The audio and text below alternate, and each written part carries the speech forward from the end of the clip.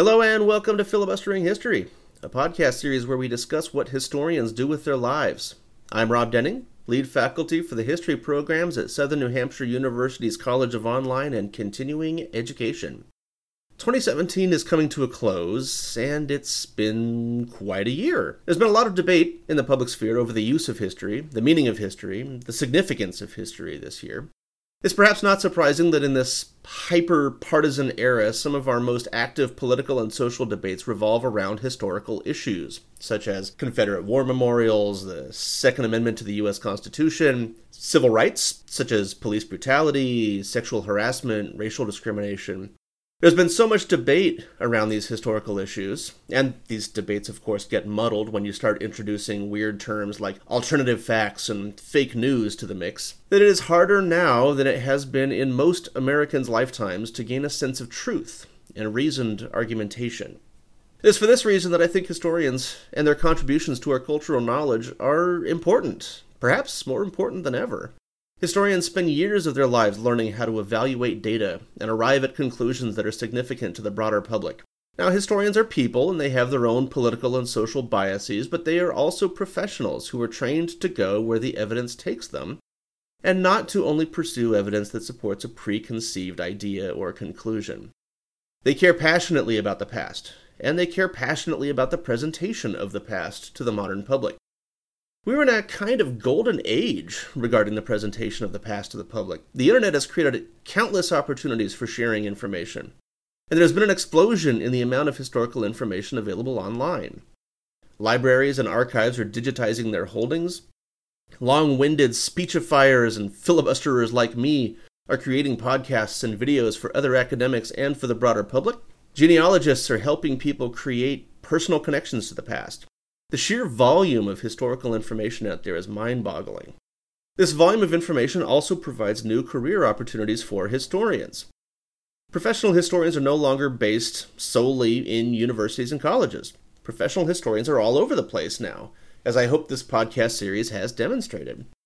We've talked to archivists, grade school teachers, government officials, private consultants, and even some traditional academics. But I hope this has given everybody a good sense of some of the careers available to history students. Now don't worry, we're not about to stop.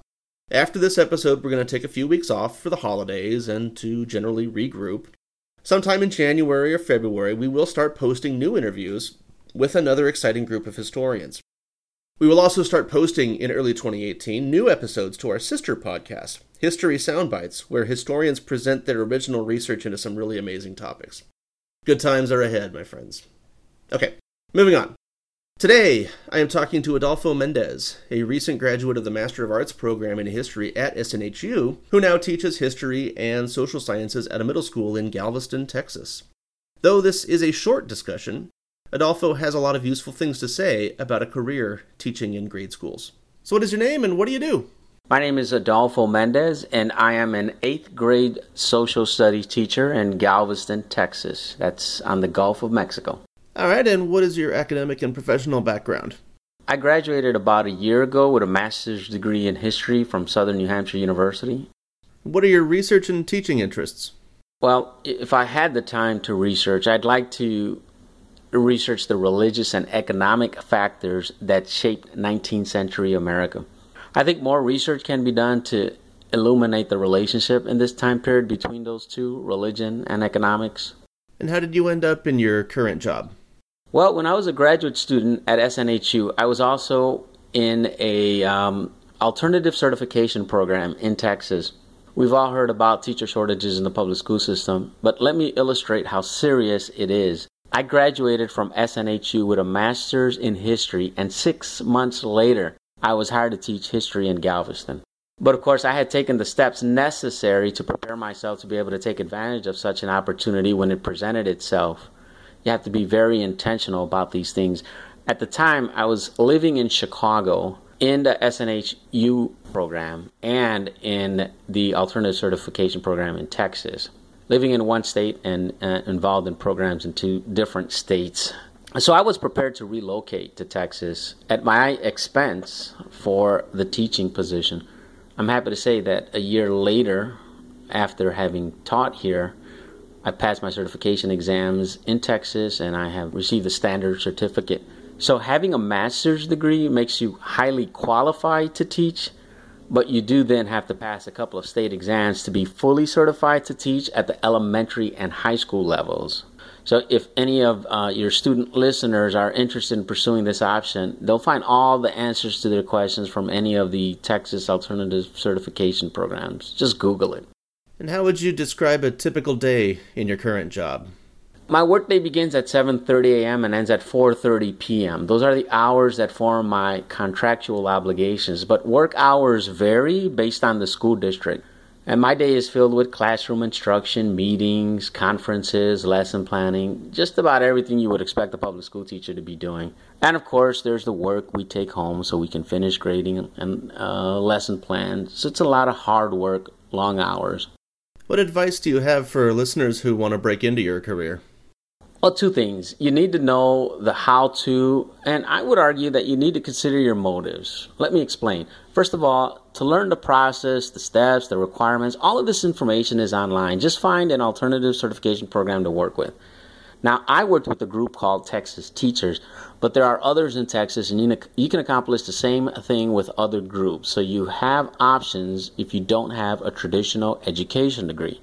But what I have discovered more fully after teaching for a year is that if you really don't like young people, you should seek employment elsewhere. Now, some people have to try a job before they'll know they'll like it, obviously. For example, I heard about a person with a PhD who took a teaching job at a high school, not in my district, but elsewhere in Texas, and then realized that this job wasn't for her.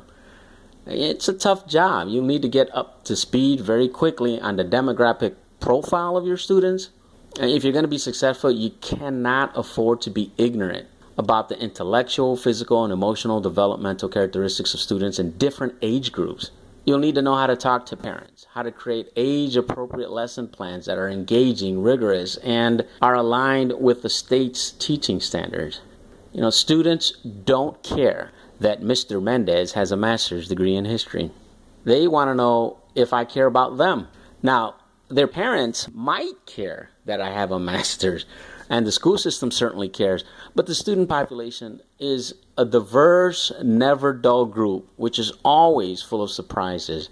And if you can capture their heart, they're more willing to work hard for you.